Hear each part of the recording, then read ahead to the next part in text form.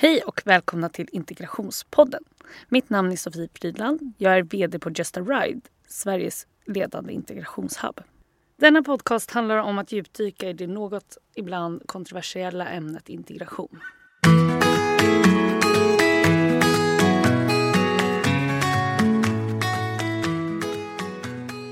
Idag gästas vi av en person som jag inspireras mycket av och många andra också. Han har vunnit pris som Sveriges bästa talare 2019 och kallar sig själv integrationisten. Ett hjärtligt välkomnande till Charbel Gabro. Och då är min första fråga, säger jag ditt namn rätt? Nästan. Charbel. Jag tror att det här kan vara en av mina största utmaningar i den här podden.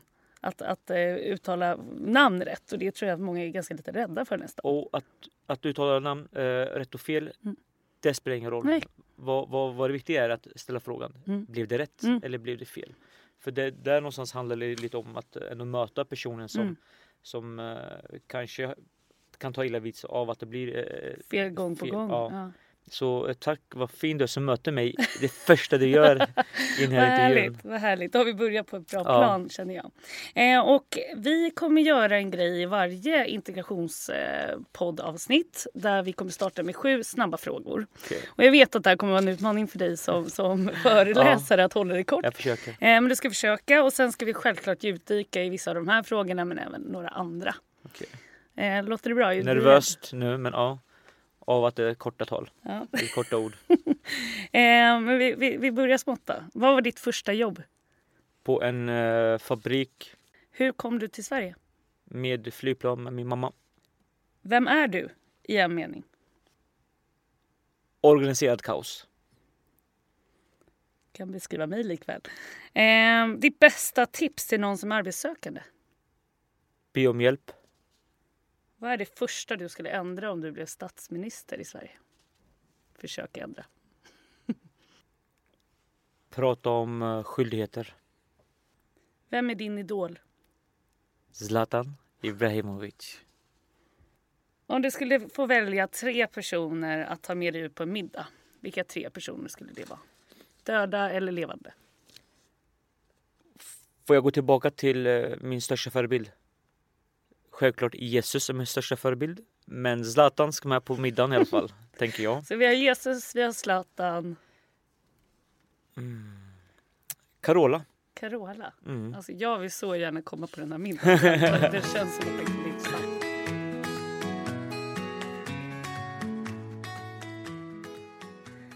Men du, nu ska vi djupdyka i lite längre frågor. Men eftersom hela podden heter Integrationspodden så är min första fråga till dig.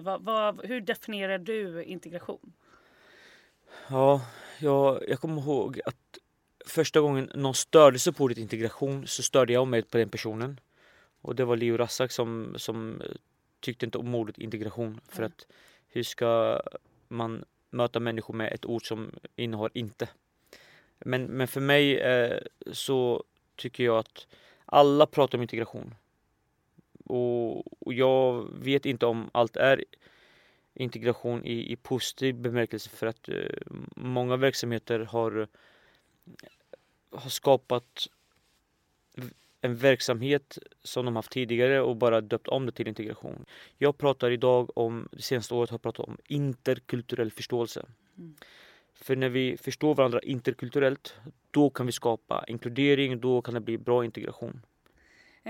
Du berättar en del om din föreläsning, hur du, även om inte du kanske kommer ihåg hur det är att komma hit till Sverige som flykting, så har du liksom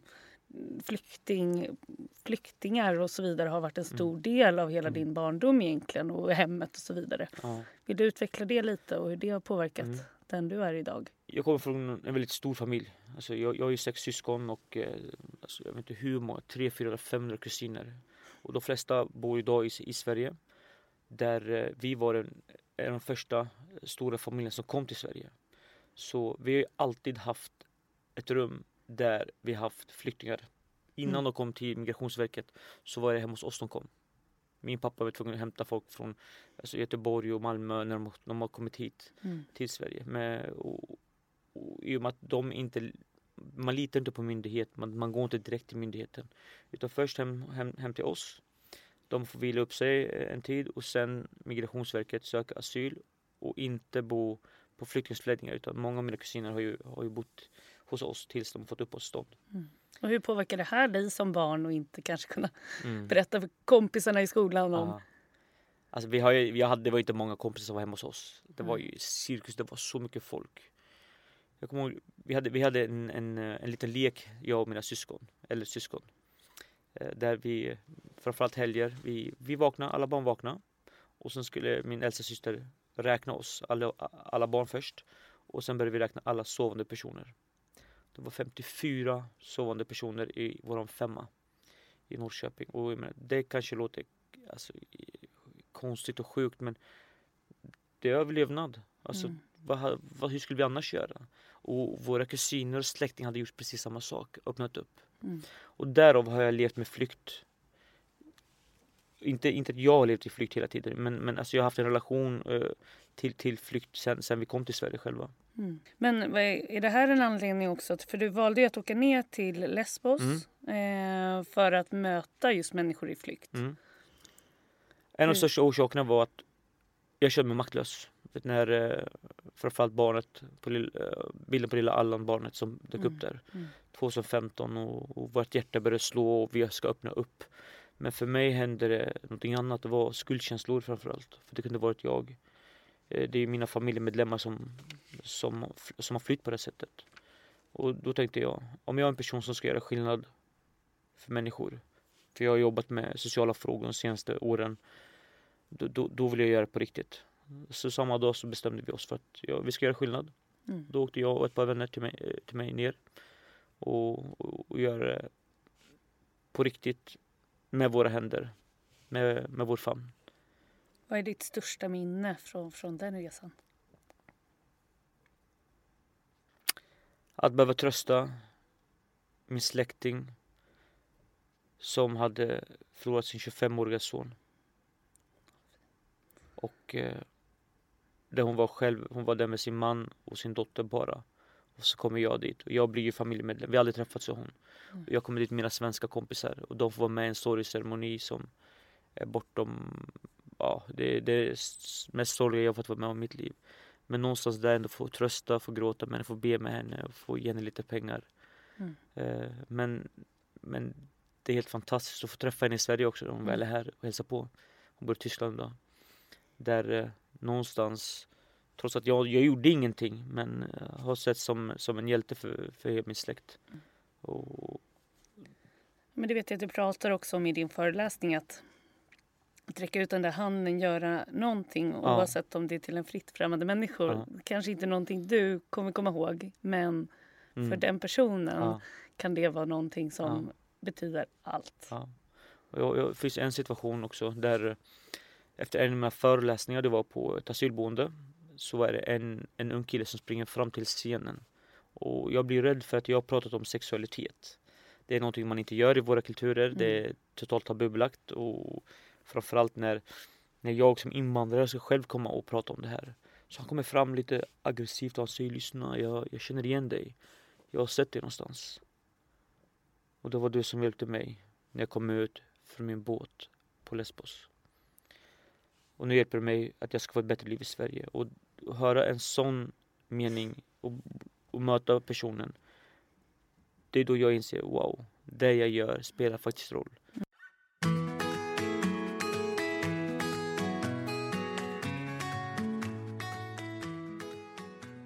En upplevelse jag har är att många tenderar att skylla på våra politiker och att vi nästan sitter i någon slags limbo och väntar att någon ska göra något. Pratar jag med stora arbetsgivare så väntar de på att politikerna ska göra något. Pratar jag med privatpersoner så väntar de på att stora arbetsgivare och så vidare. Alltså vi tenderar att skylla ifrån oss. Vad kan man som privatperson göra för den här frågan? Och det finns ett enkelt inkluderingstest man kan göra på sig själv. Som jag har kommit på. Som kan vara ganska jobbigt att göra. Och det är att man får ställa frågan till sig själv. Hur ser min bekantkrets ut? De jag umgås med. Hur ser de ut? Om jag umgås med människor som är lika mig. I mitt utseende, i min religion, i min hudfärg, i min status, i vart jag bor. Då är jag sämst på inkludering. Om jag hänger med en homogen grupp, då är inte jag med och bidrar till att Sverige ska bli ett bättre inkluderat land. Men om man har förstått att jag ska göra tvärtom, att jag umgås med människor som är olika mig i utseende, i kön, i religionsuppfattning, i hudfärg, i status. Grattis, det är det här Sverige behöver.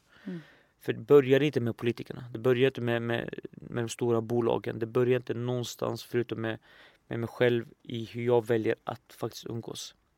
För jag kommer bete mig så som jag umgås. Jag kommer anställa så som jag umgås. Jag kommer prata så som jag umgås. Och här är egentligen någonting som alla vi i Sverige kan börja tänka på. Och nu skyller inte jag på svenskar. Absolut inte, utan någon som är väldigt homogen, det är ju människor som kommer från andra länder som inte har integrerats. Vad gör man? Man hänger i sin lilla förening, man pratar samma språk, har samma religion och helt plötsligt blir det ett antiskap, eller man tänker tillbaka till hur var det i hemlandet. Det blir nostalgisk fixering och det gör så att jag kanske inte vill till slut möta svenskar. Ja, men jag vet att jag har suttit vid någon middagsbord någon gång och med personer som ifrågasatt just den frågan, att man som nyanländ och inte försöker integreras. Och då har jag frågat om det skulle bli krig i Sverige och du måste fly ditt land, du kommer till ett land som vare sig pratar engelska eller svenska, så får du höra en liten del av den här staden, där bor det lite andra svenskar. Men vet du vad, det är bättre att du integreras genom att flytta hit där du inte förstår någon. Vad skulle du välja? Och det är väldigt få, tror jag, som har modet och förståelsen, eller kanske egentligen hela tankesättet om att det är det bästa sättet långsiktigt, utan kortsiktigt. Med allt jag har varit med om vill jag hellre till tryggheten och mina svenska vänner liksom.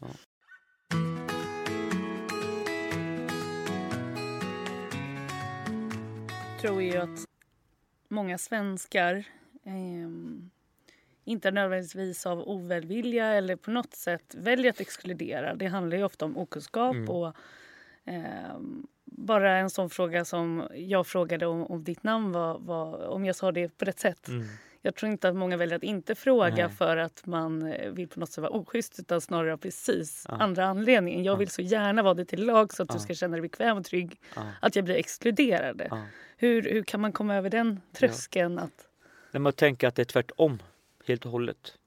För det är tystnaden som är exkluderande. Det är tystnaden som dödar. Det är inte att du säger emot eller att du säger till, eller du säger ifrån eller att du markerar. Utan det är det ottalade, det som är otalat, det är där jag börjar tänka, vänta, det är någonting fel där. Och jag vet ju om du ska säga mitt namn fel. Och någonting man också får lägga till är att tyvärr så är vi väldigt lättkränkta i väst. Och ju bättre ställt vi har det, ju mer lättkränkta blir vi tyvärr. Medan vi är inte lättkränkta. Och nu menar jag kanske är det, i och med att jag ändå etablerat svensk. Men att bli tillsagd, alltså det är inga problem. Att ha en konflikt, det är inte stort. Men att inte veta vart jag har dig, det är farligt och det är stort. För att ha min vän eller veta vart min vän eller vart min fiende, man är van vid konflikt i hemlandet. Medan när jag inte vet att vara neutral, det är också ett val. Det är den här neutraliteten som tyvärr Sverige är bra på, svenskar är bra på, som gör så att man blir lite orolig och rädd. Så en av mina tips och verktyg är ju att våga fråga. Våga ställa den dummaste frågan kring mitt namn eller vad det kan vara. Ställ en dumma fråga istället för att skapa ett ännu dummare svar på en fråga du inte kan. För att om inte du kan, vi pratar om okunskap, alltså hur ska du kunna lära dig okunskapen om du inte frågar, om du inte försöker? Ja, men och det där tror jag är förklaringen till också många av de anledningarna till att personer kanske röstar som man gör idag och så vidare. Jag får ofta höra att personer som kommer hit, de vill inte jobba. Och då har jag frågat de personerna som har sagt det till mig, har du någonsin pratat med någon som har kommit hit från till exempel Syrien eller Somalia och så vidare, och får ofta svaret nej.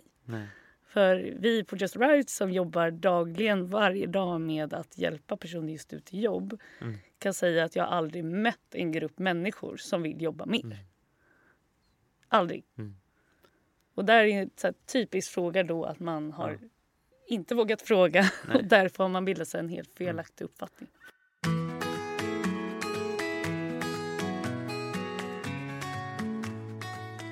Men jag tänker som du och jag då, vi tjänar ju pengar på frågan integration. Är det fult? Jättefult. Nej då.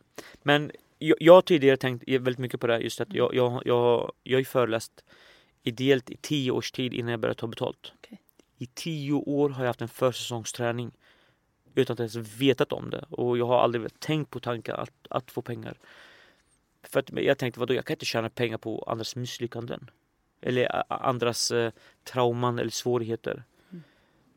Och det är det här, alla gillar ju inte mig. Alla tycker inte om mig. För det är klart det går att snacka om att Charbel tjänar pengar på att folk mår dåligt och att folk flyr och han ska prata om det och han ska synas på andras bekostnad. Men då ska man inte jobba överhuvudtaget. Då kan jag gärna sitta hemma och gå på bidrag jag också då. Så det är absolut inte fult att tjäna pengar på integration. Men vad tycker du själv? Tycker du att det är okej? Men jag är en believer av att tjäna pengar och göra samhällsnytta samtidigt. Jag tror att det är framtiden. Jag tror att vi på Just Arrive, bara kolla på exempel, vi har varit fåtal personer som har lyckats hjälpa 700-800 personer ut i jobb. Lyckade anställningar. Och vi har varit privatägt och ett AB som vilket som helst. Och jag tror på något sätt att den pressen och att ha en styrelse med rätt värderingar och ägare som vill göra gott samtidigt som man vågar tjäna pengar gör att man verkligen ser till att göra rätt saker. Annars jag upplever att det finns väldigt mycket fina initiativ idag men man har inga mål på att mäta faktiskt resultat och där tror jag att det kan gå väldigt snett när man ska göra någonting som är bra. Sen är jag också fast vid, och det tror jag alla vi på Just Ride är, att vi är ingen välgörenhetsorganisation överhuvudtaget. Utan de bolag som förstår att det finns talang i det här landet som vi inte kan leva utan för att fortsätta vara ett land som är innovativa och där nya Spotify och så vidare kommer komma och födas. De förstår också att olikheter är det som behövs i ett bolag.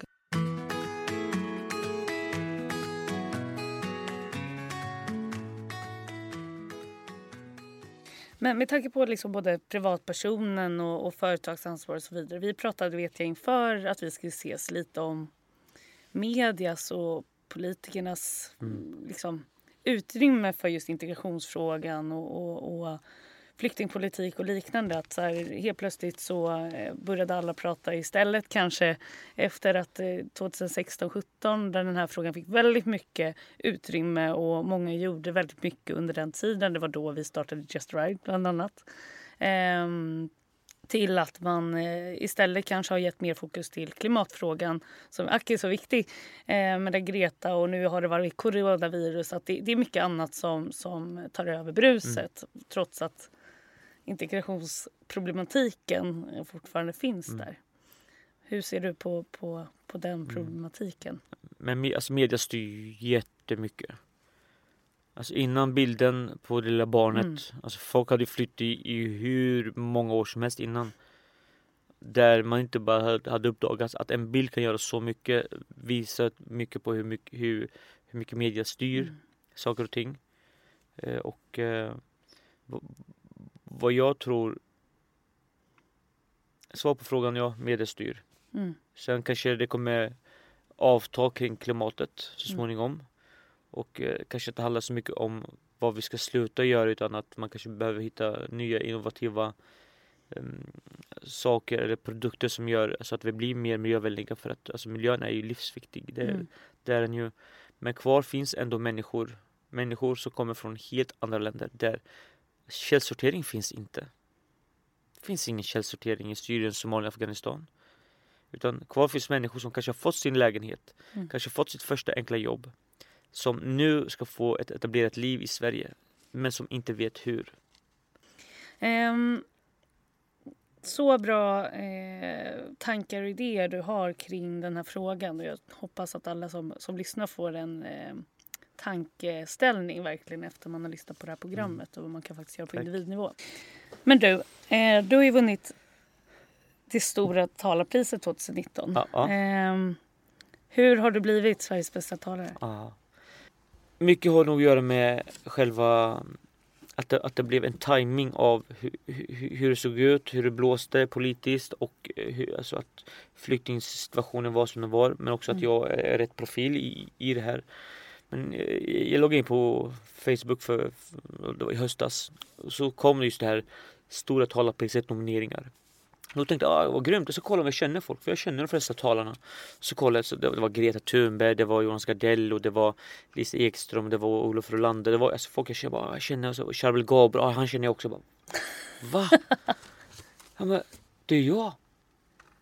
Och att läsa sitt eget namn med alla massa kändisar, jag tänkte först, jag inbillat med mitt namn. Så jag tänkte, men det måste vara felskrivet, för jag fattade inte det. Och sen så när jag väl insåg det, alltså när chocken försvann, så tänkte jag, men jag kommer aldrig vinna. Nej, alltså det är ju en vinst att jag bara är med. Alltså jag tänkte Greta kommer vinna. Och sen så gick jag runt och tänkte, ja men Greta, jag var ju ändå med i alla fall. Sen så blev jag överraskad och när jag förstod att jag vann, det var ja, det är svårt att beskriva. För jag har inte haft några förutsättningar egentligen för det här yrket. Jag är inte bra utbildad. Jag har knappt gått ut gymnasiet själv. Jag känner inte några personer som hjälpt mig. Det är ingen som har gett mig det här. Nej. Utan någonstans där har jag bara fått göra på mitt sätt. Och här är ju styrkan igen. Att när man väl hittar rätt och man inser att jag kan på riktigt vara med och bidra, då spelar det ingen roll hur hårt jag jobbar. För jag har fått jobba dubbelt, om inte trippelt så hårdare än många andra talare. Ja, det är fantastiskt. Men tusen tack för att du ville komma hit. Och jag är helt övertygad om att vi kommer att höra mer från dig i olika sammanhang.